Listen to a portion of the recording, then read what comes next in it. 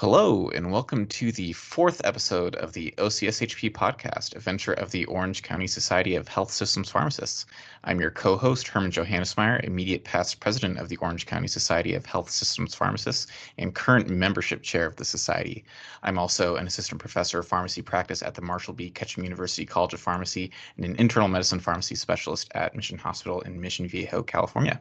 And I am joined, as always, by my co-host, Kayvon. Hi, everybody. Happy to be here. My name is Kayvon Musavi, assistant professor, also at Marshall B. Ketchum University. I got a practice site over at St. Joseph's of Orange, which is in the ED at a hospital in Orange County. So yeah, happy to be here. And the purpose of the OCSHP podcast is to provide useful, relevant content for pharmacists, pharmacy students, technicians, and also non-pharmacist healthcare providers, and to allow our listeners to gain insight on important topics related to pharmacy practice. And that leads us into today's episode. So our episode today is titled Tranexamic Acid for Everything That Bleeds, Recent Evidence for Harm in Gastrointestinal Bleeding and Traumatic Brain Injury. So tranexamic acid is a hemostatic agent that reduces bleeding by inhibiting blood clot dissolution or fibrinolysis. For all of you Seinfeld fans out there, I kind of think of it as the bizarro version of alteplase in that it's kind of similar, but also its absolute opposite. There have been a lot of trials that have shown tranexamic acid be safe and effective for a lot of different indications, and this includes things like reduction of perioperative blood loss, reduction of heavy menstrual bleeding, helpful in dental procedures, postpartum hemorrhage, and also after traumatic events. And due to the quantity of positive evidence that supports the use of tranexamic acid use, some clinicians may believe that tranexamic acid can be used safely for any time a bleeding event occurs. That is to say, use tranexamic acid for everything that bleeds. But there have been some recent evidence and some recent articles that have come out that have shown that tranexamic acid may lack efficacy or even induce harm in some types of bleeding events. So today we'll be discussing the recent evidence that shows tranexamic acid in these patients and highlights considerations that clinicians should take into account before giving tranexamic acid to everyone. So to tackle this clinical problem, we do have a couple of expert panelists here joining us today. So let's say hello to Elizabeth. Hi, my name is Elizabeth. I'm currently the PGY2 critical care pharmacy resident at Loma Linda University Health. Great, thank you for joining us. And let's say hello to Sharon. Hi, my name is Sharon Zhang. I'm also at Loma Linda University Medical Health working as a critical care clinical specialist. Thank you. So our first question for you is, what is tranexamic acid and how does it work? So tranexamic acid, technically its mechanism of action is that it forms a reversible complex that displaces plasminogen from fibrin, resulting in inhibition of what you mentioned earlier, fibrinolysis. And it also inhibits the proteolytic activity of plasmin. And what plasminogen is, it's a proenzyme that turns into plasmin when activated to dissolve the fibrin clots. So how do you, so in practice, how do you use tranexamic acid or TXA? So in my practice, mainly I cover a lot of the ED and the ICU. So in the ED setting, we use a lot of TXA for traumas that come in, which we will discuss later. We also use them, nebulized for hemoptysis, and then we also use topically for cuts, scrapes, wounds, also dental bleeds. So there's a lot of indications that we use TXA for in an acute, both ED and ICU setting.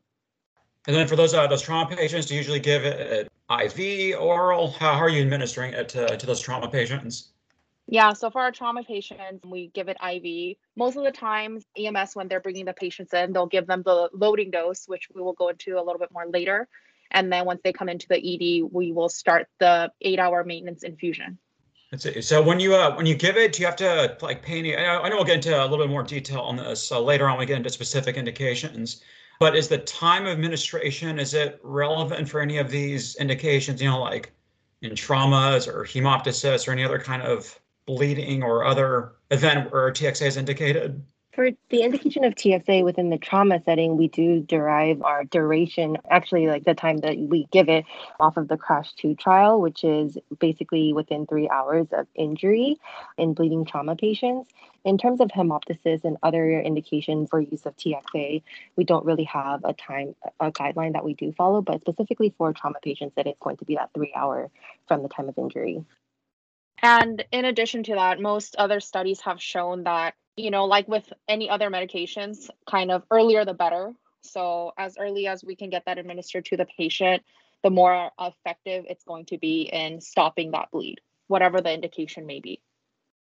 So if we have a trauma patient that's coming to the hospital and we give them tranexamic acid for reduction in bleeding, what are some adverse events that we have to watch out for after giving them the drug?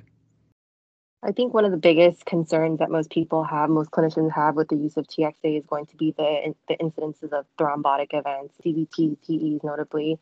It does have some other adverse reactions, going to be hypotension, which is usually more associated with rapid IV administration. There are also some GI side effects, nausea, vomiting, diarrhea. Can also cause seizures as well, but overall, it has a relatively benign side effect profile, with the thrombotic events being the most concerning. Okay, so now we've covered some of the basics about TXA or tranexamic acid. What important trials have kind of come out recently, or maybe like in the last 10 years or so, that have said it's a good idea to use TXA in certain bleeding patients? So I guess the gateway study that started this whole TXA trend was the CRASH-2 trial that was published in 2010. And essentially, what this study kind of went off of is prior to this, there were a number of studies that looked at the use of TXA in preoperative, postoperative patients in elective surgery to reduce the need for blood transfusions. And they saw that they reduced the need for blood in those patients by approximately a third. So what the CRASH-2 study looked at was to assess whether or not to see if TXA will reduce mortality due to bleeding in these trauma patients. So, it was a randomized trial in 40 countries. It was a very large study containing over 20,000 trauma patients. And what they looked at was administering the 1 gram loading dose of TXA over 10 minutes, followed by a 1 gram infusion over 8 hours versus placebo, to look at their primary outcome, which was death in hospital within 4 weeks of injury. So what were the main findings with the CRASH-2 trial? Yeah, so the primary outcome, which was death in hospital within 4 weeks of injury, what they found was that all-cause mortality was significantly reduced in the TXA group, which was 14.5% versus 16% in the placebo. And the risk of death due to bleeding was also significantly reduced in the TXA group. In addition to that, secondary outcomes included vascular occlusive events, which Liz mentioned that was one of the concerning adverse effects to look out for TXA, as well as surgical interventions, receipt of blood transfusion. And they found no differences in the two arms between MI, stroke, or PE, and no differences in need for transfusion and surgery. So overall, pretty positive in terms of supporting TXA use. If it helped to reduce mortality, it didn't really seem to have any differences in adverse events between placebo. So it seemed like that'd be a pretty good thing, especially if it was a pretty large study with 20,000 plus patients. And then Elizabeth, you were going to mention the MATTERS trial? Yeah, the MATTER trial was a trial done in 2012. This was also a retrospective study, but this is specifically looked at combat injury patients, whereas in the CRASH-2 trial, basically the indication for the use of TXA in bleeding patients was more of a subjective clinical judgment call. In the MATTERS trial, these patients were actually bleeding. So there was actually a proof of bleeding, so a proof of indication. And so in this study, 896 patients were assessed. And in terms of how they defined bleeding was these patients were actively getting transfused. And so with these patients were compared in terms of actively bleeding patients that received TXA versus patients that did not receive TXA. And they basically looked at the mortality benefit. Now, the MATTER trial did show that there was a lower hospital mortality in the TXA group with 17.4% versus 23.9% in the placebo group, which was also statistically significant, despite the injury severity. And overall, we're always concerned about the incidence of adverse effects. And within the MATTERS trial, patients that did receive TXA did not have an increased risk of adverse events, most notably no increased risk of DVT or PE. Then I say the woman trial was pretty much like another landmark trial that came out a few years after both the CRASH-2 and the MATTERS. Are you familiar with the woman trial that came out in 2017? Yeah, so this was another large study that was done to assess the effects of, again, early administration of TXA on death, hysterectomy, and other relevant outcomes in women with postpartum hemorrhage. Again, this was a large randomized double-blind placebo-controlled trial in multiple countries, again, including over 20,000 adult women, I guess 16 years old or older, because in some countries that's considered adult age. And they looked at adult women with clinical diagnosis of postpartum hemorrhage. And they received 1 gram of TXA over 10 minutes. And this was a little bit different in the sense that they got an additional 1 gram as needed dose if the bleeding continued after 30 minutes of the first dose of TXA, or if the bleeding restarted within 24 hours of the first dose. The primary outcome was looking at composite of death from all causes or hysterectomy within 42 days of randomization. What they found was that risk of death from all causes or hysterectomy was not reduced with TXA. However, risk of death due to bleeding specifically was significantly reduced in patients who received TXA. And also, was there any time-dependent benefit of giving TXA to those patients? Yeah, so they found that TXA substantially reduced the risk of death due to bleeding when given within 3 hours of giving birth. So you can kind of see here that 3 hours is kind of the magic number when it comes to TXA. And they also found that there was no difference in the thromboembolic events, DVT, PE, MI, or stroke. Also, no differences in surgical interventions, which included embolization, manual removal of the placenta, arterial ligation, and also no difference in risk of organ failure or sepsis.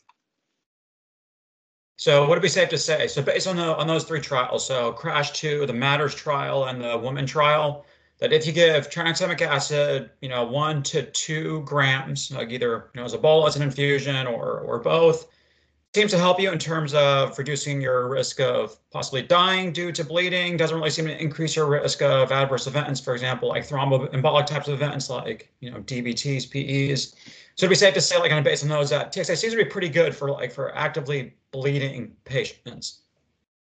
Right, correct. So, I mean, just based off those 3 landmark trials alone, up until 2017, which is when the last study, the women's study, was published, TXA kind of seemed like the magic drug for anything and everything that bleeds, we give TXA. That is, of course, with the fine print of as long as we can administer it within the 3-hour mark.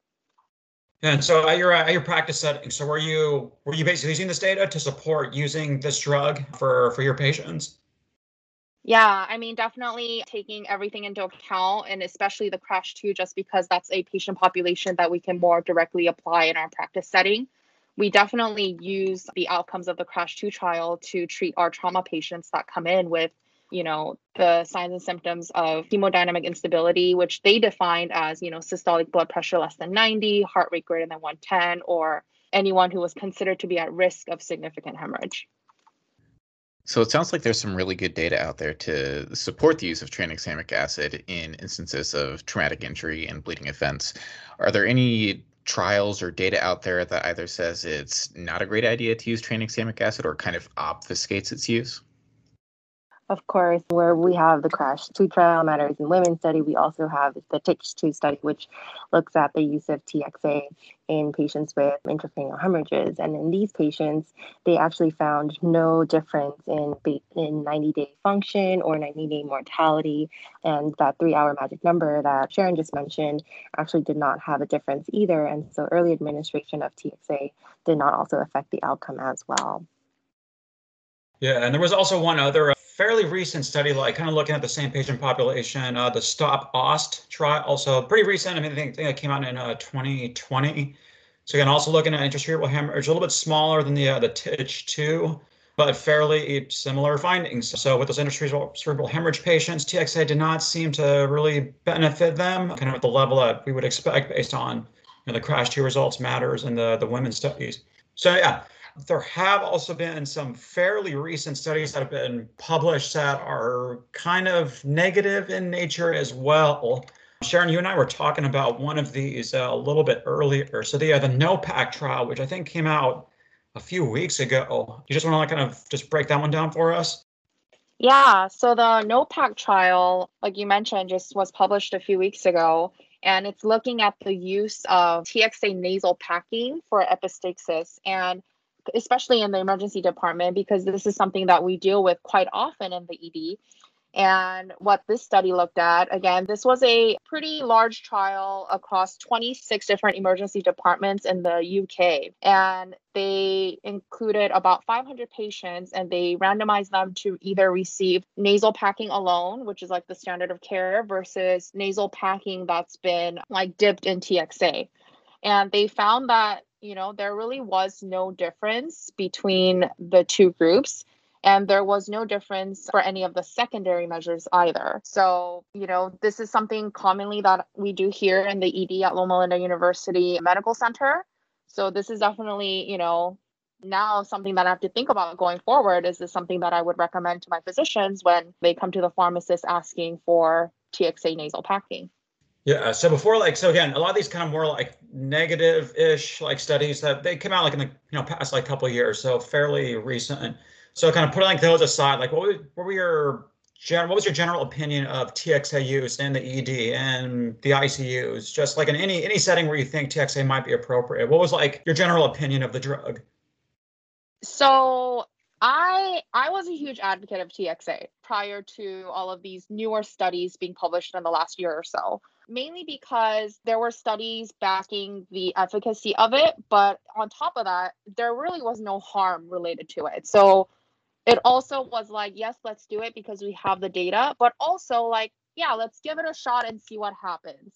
Let's see if it works because, the safety data is pretty good in terms of using TXA in these patients. So if we've gone through, options A, B, and C, and TXA is next on the line, let's try it. So I guess that's a good segue into or I'd say this is definitely like a negative trial in terms of TXA use. So the HALT-IT trial. So again, another fairly recent trial. I think it came out several months ago, so maybe like late 2020, but also fairly negative in terms of what it found. Why don't you break down that trial for us? So the HALT-IT trial is also another large randomized controlled trial. It spanned across 15 different countries, and it included over 12,000 adult patients with GI bleed in order to assess the effect of TXA in patients that had GI bleeds. And so in these patients, the dosing for TXA was slightly different from what we were used to. So they still received that first initial loading dose bolus, which is the 1 gram over 10 minutes. But then the continuous infusion that followed is actually 3 times what patients normally receive and over a 3 times longer duration. So essentially 3 grams over 24 hours instead of the usual 1 gram over 8 hours. And so in total, these patients actually received 4 grams instead of the 2 grams. And so the findings of this trial showed essentially no differences in mortality and no differences in bleeding, as well as no differences in terms of early administration and their effect on mortality. However, in terms of the safety profile, this study actually did show that there were higher instances of venous thrombotic events in patients that actually received TXA versus placebo. This was 0.8% versus 0.4%. And so in terms of the arterial thrombotic events, they were fairly similar, but in terms of the venous thrombotic events, definitely higher in the patient population that did receive TXA, as well as the incidence of seizures were also higher within the TXA group, so 0.6% versus 0.4%. So you mentioned how the dosing regimen was a little bit different for this study versus the others. For example, the CRASH 2, the 1 gram followed by 1 gram after. So they gave a little bit more. But were there any other limitations that possibly could have explained the findings of this trial? Sure. When we mentioned in terms of the magic number for TXA, the time of administration, essentially 3 hours, is what we typically default to in terms of the use of TXA. But in these patients that do have GI bleed, it's really difficult to determine exactly when did that GI bleed start.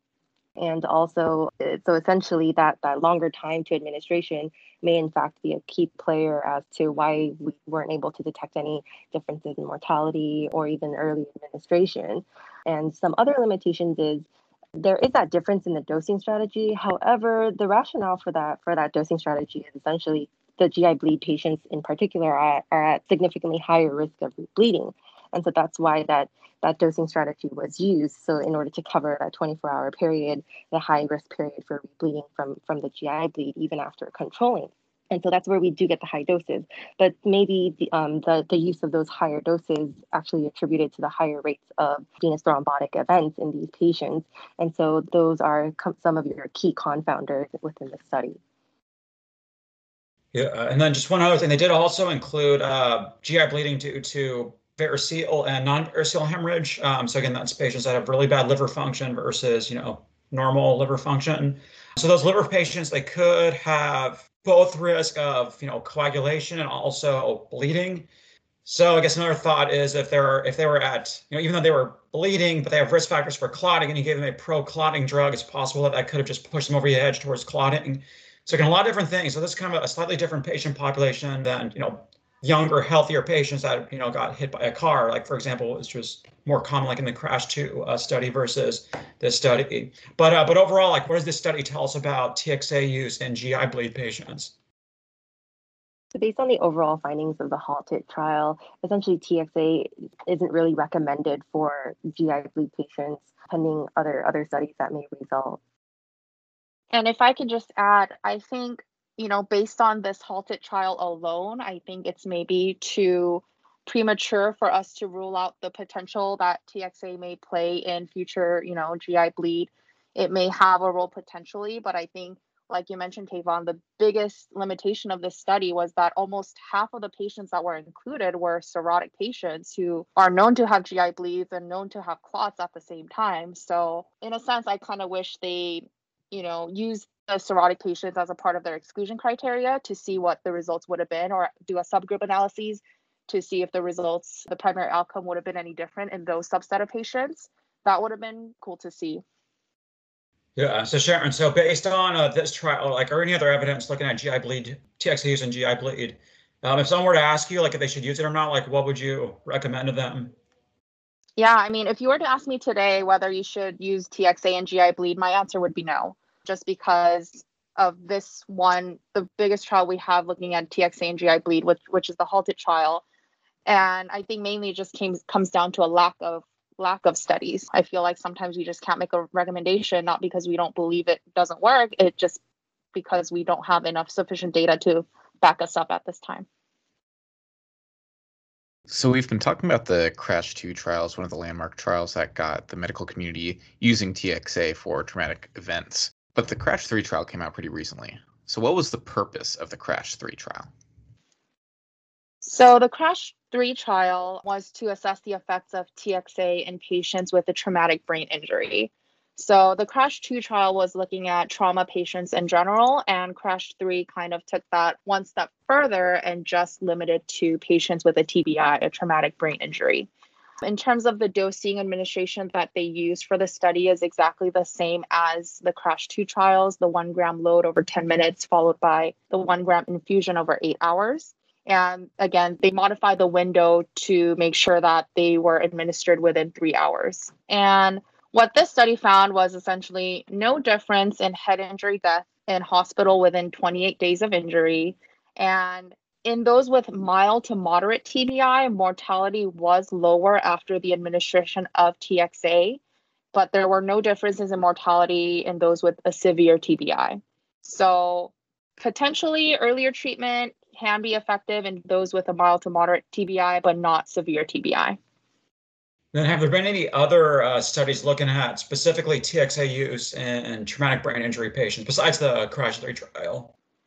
Yeah, there were 2 smaller ones that kind of followed suit afterward. And one of them was a randomized trial in the US and Canada that looked at about 1,000 patients with specifically moderate to severe TBI, because these are the patients that are the sick ones, may have a poor prognosis, and these are the ones that we really hope that TXA could be like that life-saving measure. And what they did was they had 3 different arms for this study. They had a group that received our typical dosing, the 1 gram load followed by the 1 gram infusion over 8 hours. And then we had the patients that received a 2 gram bolus out of hospital and then received a placebo infusion. And then we had patients that received a placebo bolus followed by a placebo infusion. And what this study found was that there was no difference in 6-month neurological outcome, 28-day mortality, 6-month disability, or intracranial hemorrhage progression. And there was no difference in mortality between the 3 dosing regimens that I mentioned previously. And the bolus-only patients did require fewer blood transfusions, but there were no differences in the primary outcomes that I mentioned. And then there was another study called the Brain Protect. And this was a study done in the Netherlands looking at about 2,000 patients with severe TBI to assess the impact of TXA during pre-hospital treatment. So we were again looking at that early administration of TXA. And there was no set TXA dose, but about 90% of the patients received 1 gram, and then about the rest received anywhere from 2 grams or greater. And they showed higher 30-day mortality with TXA versus without TXA. So this study actually showed harm when patients were administered TXA. So if we put that all together, what are your thoughts on using TXA for traumatic brain injury?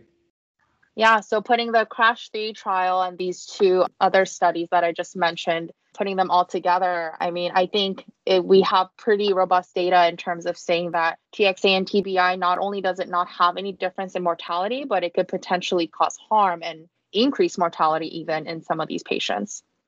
So is there any other additional research that's needed before we hammer the final nail in the coffin of using TXA for TBI patients? A lot of these studies did look at, CRASH-3 included mild, moderate, and severe, and these other 2 studies mainly focused on moderate and severe patients. But I think it's also really important to bring to attention that these studies and how they defined mild, moderate, and severe can be a little bit different and what we're looking at. So I think if we were to have a study that looked at maybe, subgroup analyses of mild, moderate, and severe separately and clearly defining those patients and seeing if it works in those subgroups, I think that would be a more clear answer for all of us whether or not TXA works in that patient population.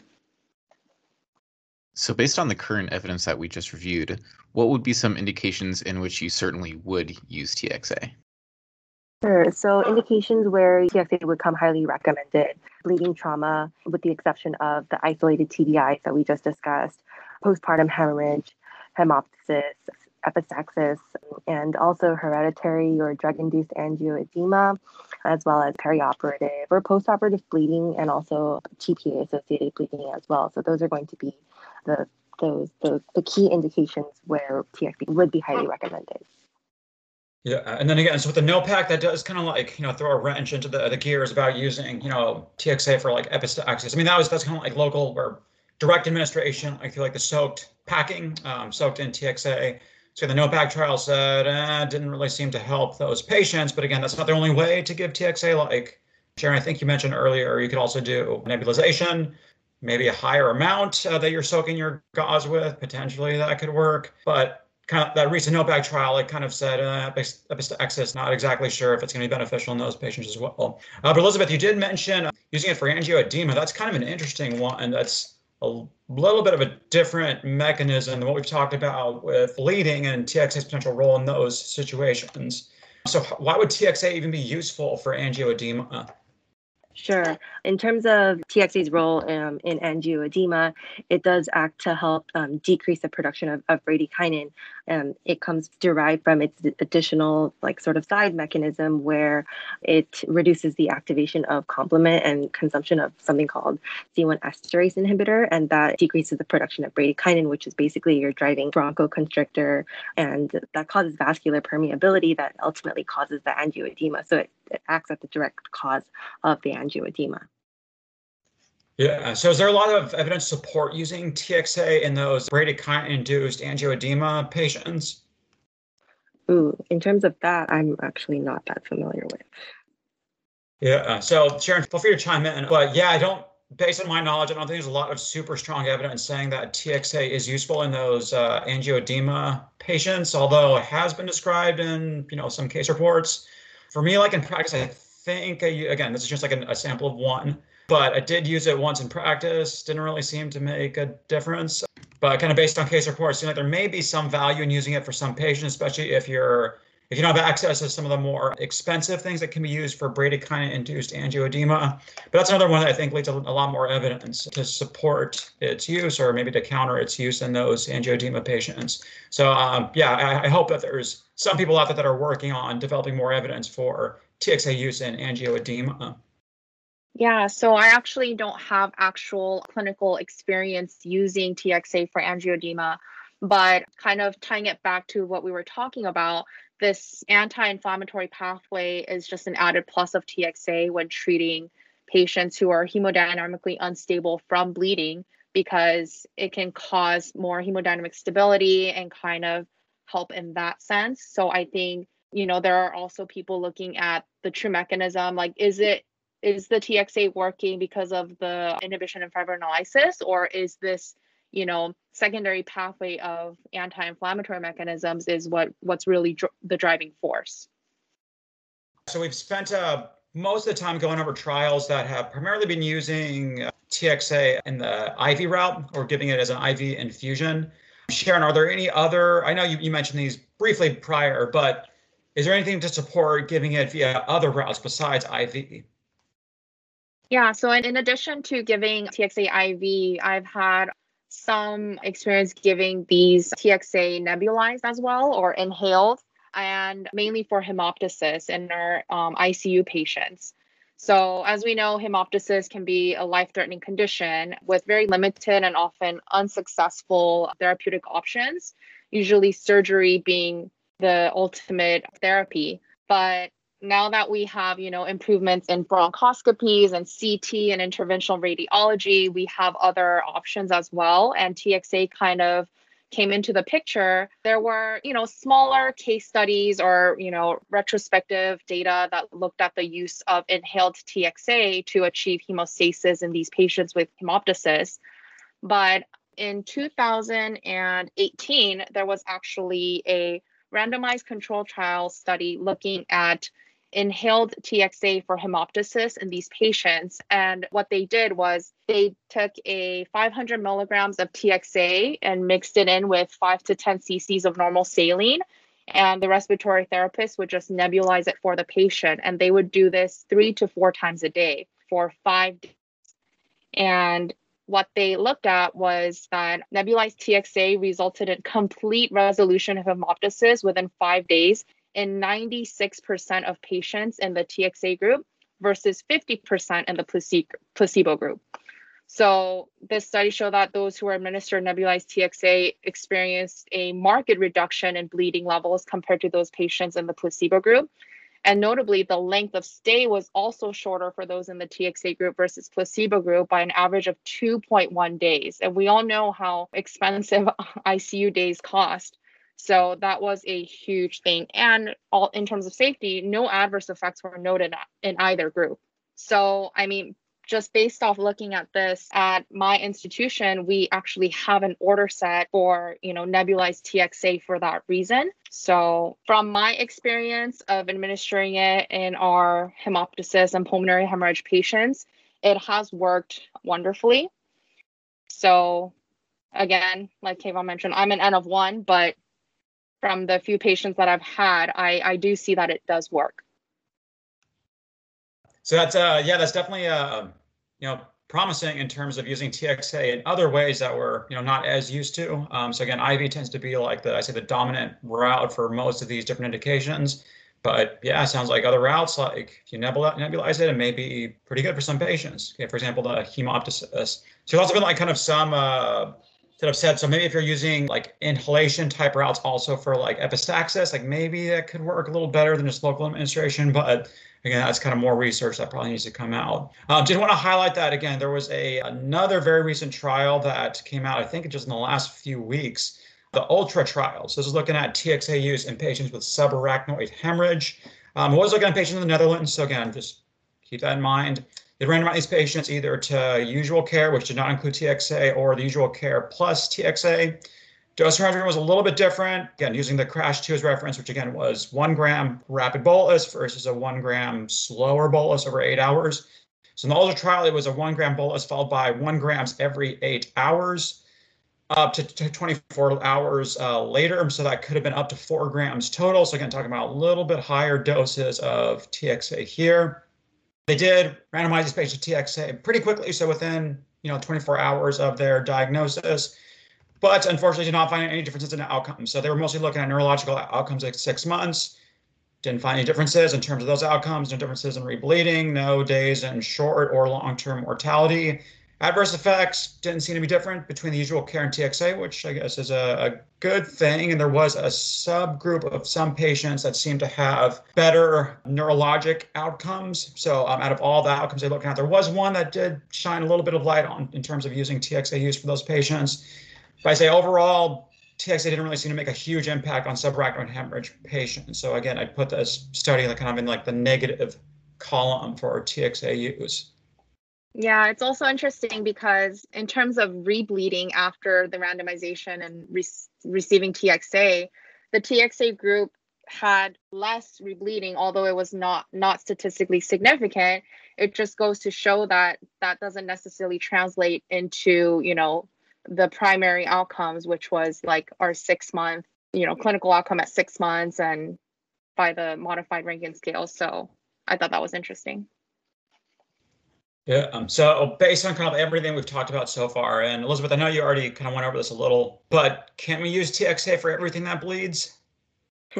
Not necessarily everything. I think there are some fine nuances in different types of bleeds and different indications where it would be appropriate. And studies show that there are cases where it is appropriate versus cases where the benefits may not actually outweigh the risks. And so essentially it's not a Band-Aid that works for essentially every type of bleed. So there you have it. TXA, great for some things that bleed. Sharon and Elizabeth, thanks very much for joining us. Thank you. Thank you.